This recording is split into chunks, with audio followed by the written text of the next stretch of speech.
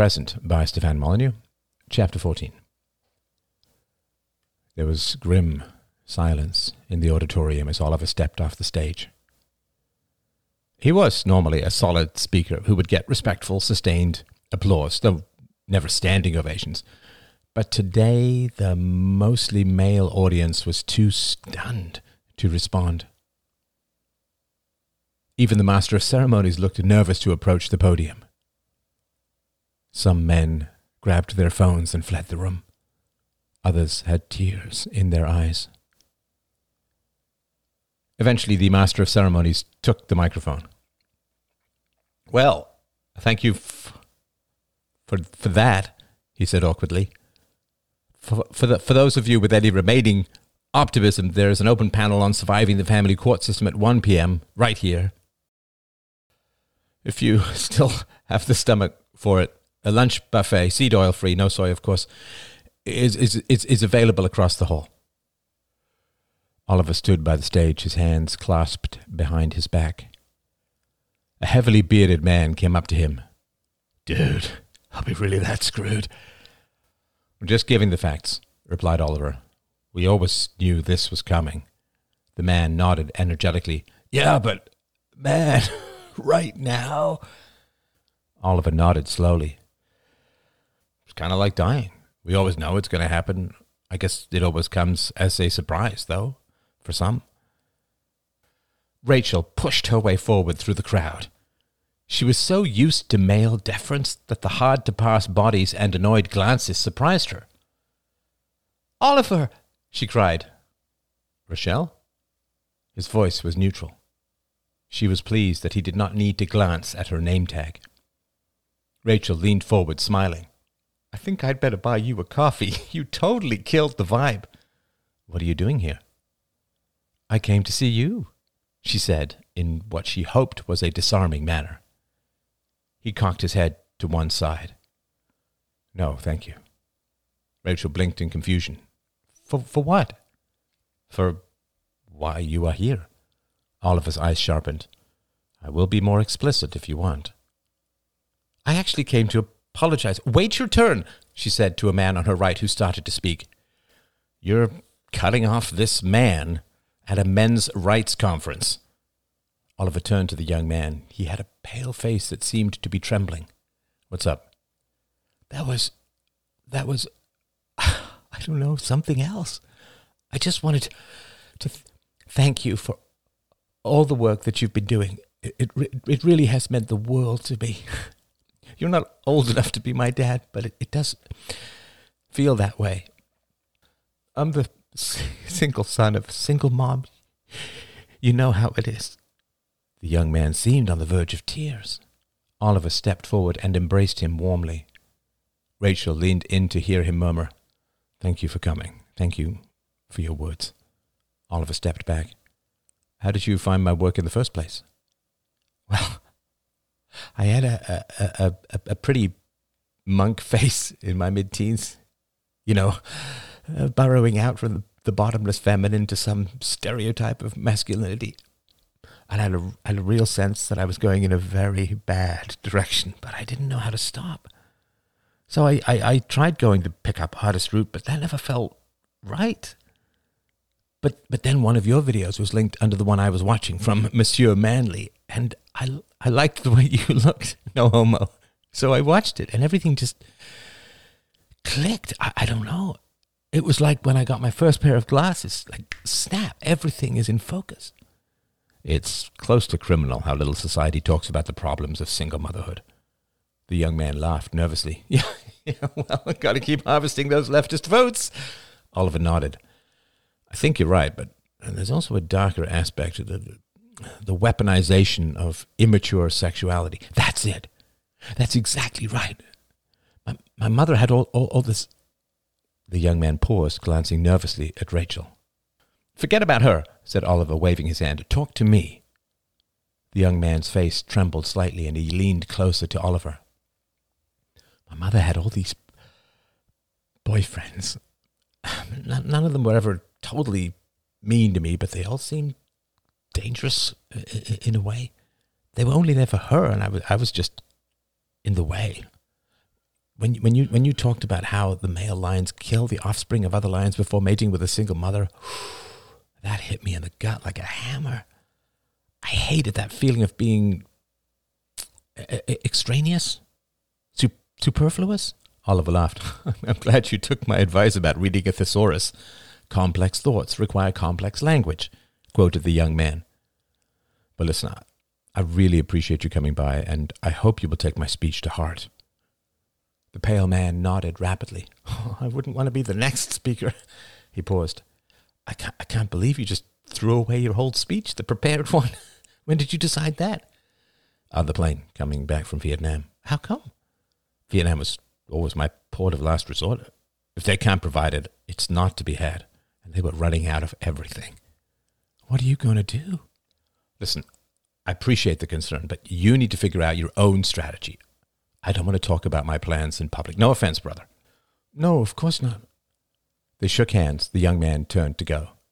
Rachel touched his shoulder.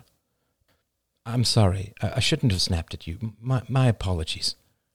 The young man smiled and ducked his head. Other men clearly wanted to talk to Oliver, but stood behind Rachel. She turned to Oliver. I am sorry for the last time we met. She leaned closer. It's all so ridiculously new. But I did talk to my father about what you said. Oliver just gazed at her. It was crazy. He broke down. I've never seen that before. He's much older. It's not his way at all. And my mom kept running interference like I was going to set off some kind of bomb just by thanking my father. And they totally love each other. I don't know what's going on. Oliver smiled faintly. And Arlo, how did he handle it? Rachel frowned. I don't want to talk about him. I just want to thank you, really, totally, from the bottom of my heart. I guess I was doing a kind of A-B testing. Your worldview is crazy to me, so I think I did it as a joke. I never really expected the response I got, but my dad and I have never been closer. We're actually exchanging letters, real ones, on paper. He's got this whole life going on in his head, in his heart, in his history, and the doors are just open now. And you were totally right. And if you're right about that with my dad, I guess I have to consider that you could be right about other things, I don't know. A bald-headed, middle-aged man behind her said, Hey, you even listened to his speech? This isn't Dr. Phil, lady. Yeah, go pick some freeze-dried fruit. To hell with your feelings. Oliver held up a hand. He leaned over Rachel. I'm glad. For his sake. Good for you. That showed some real guts. Her hazel eyes were wide and vulnerable. Thank you. He leaned closer. But here's the thing, Rochelle. You are at the start of a journey that takes years at best. You don't have years. You might only have weeks. You can't afford to lose your family, not right now. Go home, Rochelle. Promote Arlo to a boyfriend. Get married, if you can, right away. There's no point starting anything new. I didn't tell you the truth, murmured Rachel. Oliver blinked. You don't know me the truth. We've only met once. Why did you tell me to go to church? Because whatever you call your community, it's going to disintegrate very soon. Friends will scatter. You are going to need spiritual brothers and sisters. There's still time, but not much. Where do you go to church? Rachel's hand was clutching his elbow. You're panicking, said Oliver gently. I'm sorry you were lied to, but it wasn't me. Rachel took a deep breath, summoned all her courage, and opened her mouth to speak the first deep truth in her youngish life. Rachel? Asked a voice. She turned in a daze. Ian? Her brother-in-law's utterly baffled face loomed close. What on earth? Oliver laughed suddenly. Rachel? That's your name? She whirled back on him. They must have got it wrong. Rachel, come with me. said Ian urgently. Oliver snapped his fingers. "Oh, my gosh. She's the reporter," he cried. He straightened up and raised his voice. "Reporter here! Everyone step back!" "I'm not here in that way," exclaimed Rachel, holding her hands up. "You're here under false pretenses," growled Oliver, then raised his voice again. "Security!" 2 burly men walked up from the entrance to the hall. Oliver caught their eyes and gestured at Rachel. "This young lady is a reporter who lied her way into the conference, probably paid in crypto." He turned back to her. "Please, you're not welcome here. You will get a full refund." "Reporter! Reporter!" The chant went up among the men and scattered women in the auditorium. "Come on, lady," said the taller security guard. He kept his hands up at his shoulders, where everyone could see them. "Please, don't film," cried Rachel weakly, surrounded by the inevitable electric eyes. Ian said, "I'll take her. There's no need for this." He put his hand gently on her elbow and started guiding her towards the exit. "Reporter! Reporter!" In a daze, Rachel let Ian lead her out of the hotel. The late afternoon light faded through the darkening clouds. The parking lot was grey, gritty, and covered in a scattering of late autumn leaves. Rachel suddenly wrenched her arm away from Ian's hand. "For God's sake, Ian, stop with the drama!" "What the hell are you doing here?" demanded Ian. She once more felt the sudden and deep immovability of his character. Such a new experience. She put one hand on her hip. "I came to expose the whole mess." Ian paused, struggling to overcome his automatic responses.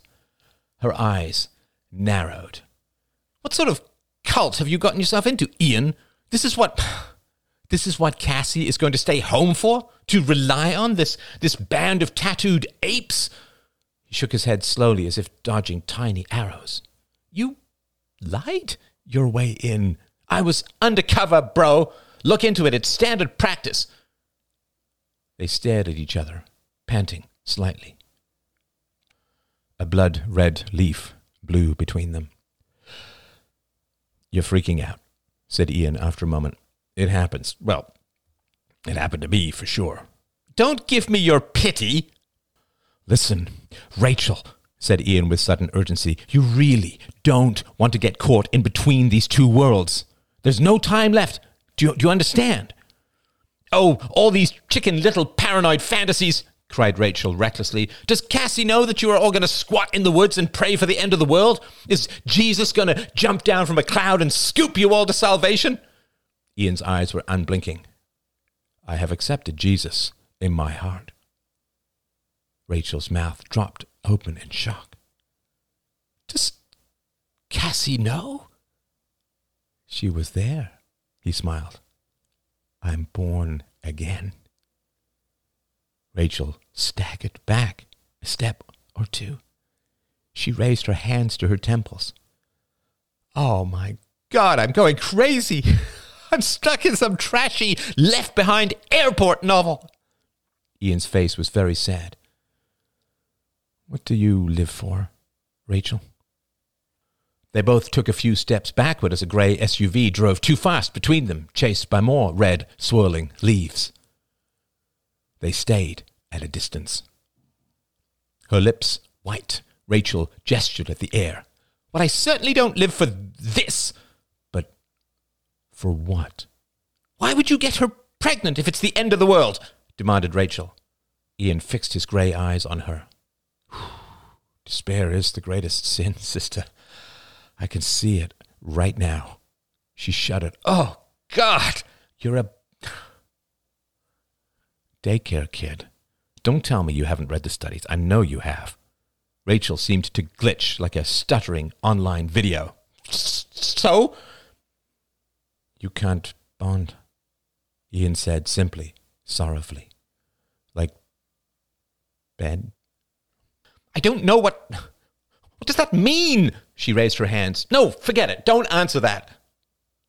A low police helicopter passed by at great speed, ruffling their hair. Distant sirens echoed through the concrete canyons. Rachel's fists were white, clenched. I'm going to write this article. Are you going to be honest? About what? Ian shook his head. An honest person would never ask that. There wouldn't be two categories. I'm going to expose all these apocalyptic ravings. I'm going to write about how I was thrown out. You weren't thrown out. You left with me, under threat. Oh my gosh, Rachel, cried Ian in great frustration. You can't be serious. All you ever do is threaten others. You're threatening me right now. He gestured at the hotel. You're going to take down my whole community. You're going to humiliate me. You're going to set my wife against me. And why? I find meaning here, Rachel, and brotherhood. And it's good for me. You know that. It's why we're having this conversation. He took a step towards her. And Cassie is happier.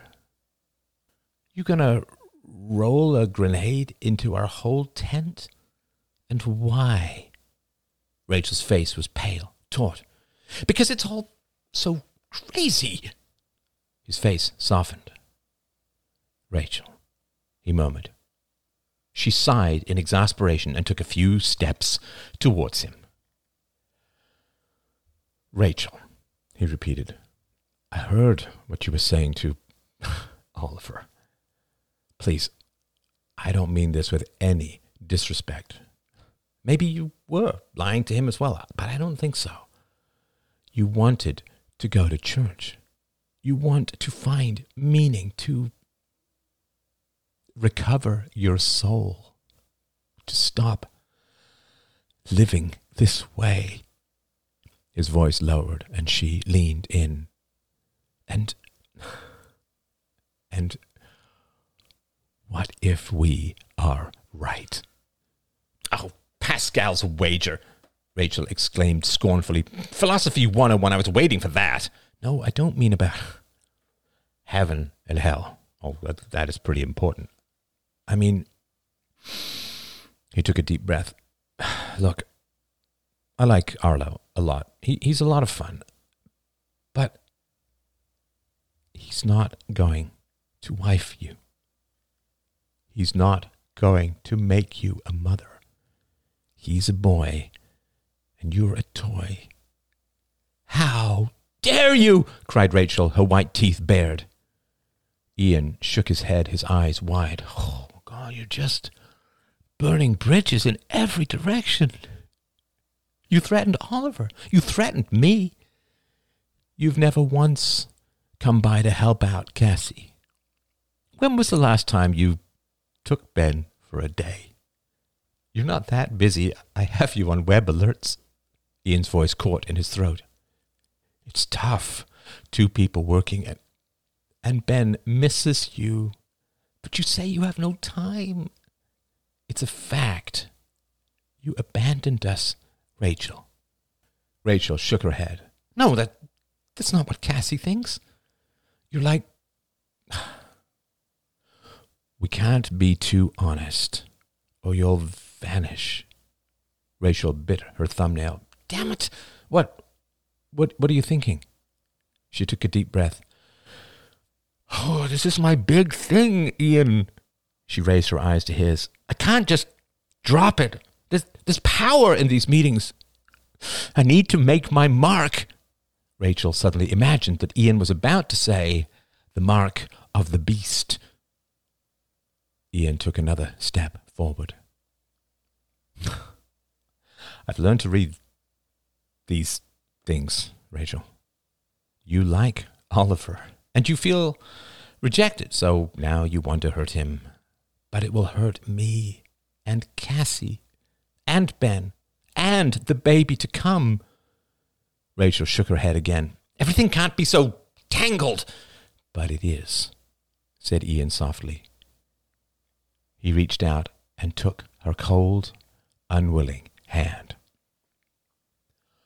Why don't you... What?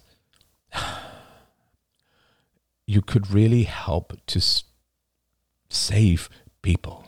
Not for Jesus, not for church, just write about the men's rights movement being a response to these growing shortages. He sighed. I guess you could condemn us a bit, but why not just help get the word out? There are going to be some very hungry children in 2 months' time, or less. Rachel snatched her hand back and waved him away. I don't believe any of that. Don't you see? That's your attraction to Oliver, cried Ian. Oh, don't be ridiculous. Everyone flirts to get what they want. Okay, but listen. Really think about it, Rachel. You could write about how we meet to discuss the end of the world, and that's what drives our ideology. And you don't have to judge our predictions or the movement as a whole, but it would totally help get the word out. It's really important. Why? Said Rachel, but knew that her query was automatic, empty. God wants us all to have free will, said Ian softly. That's why he made us. That's what he made us for. And the bad forces in the world could just be evil people, could be the devil. Take away people's free will by keeping information from them. Censorship is demonic. You can't choose what you don't know. It would be a personal favor to me. I want to know I did everything I could. If people know and choose badly, that's on them.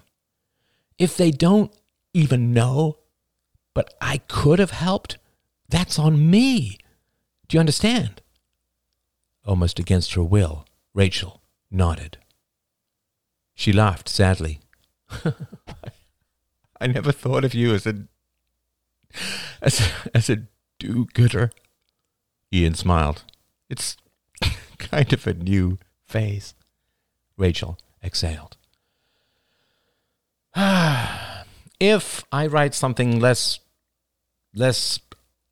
I don't know, whatever you're talking about, if I do that, will he talk to me? I can try, said Ian encouragingly. Her eyes narrowed. It might be a condition.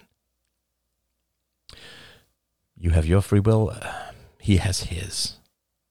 But Rachel, what is going on with Arlo? I don't know, murmured Rachel, with the kind of emptiness that often precedes great emotion. She suddenly wanted to tell him all about Aunt Crystal and a lost life and a pointless project and the whirlpool of useless family demands, but it felt disloyal. What? Asked Ian. Rachel took a deep breath. Nothing. Arlo is fine. We are fine. I'm just getting really sucked into this story, which is a good thing, I think. Balance in all things, said Ian. Oh, for God's sakes, Ian, you're a coder. Stop trying to be a fortune cookie. Her voice was not malicious, and Ian laughed. Rachel said, You should probably get back. He shook his head decisively. No. We're going to talk. Half of her rebelled, and half of her melted.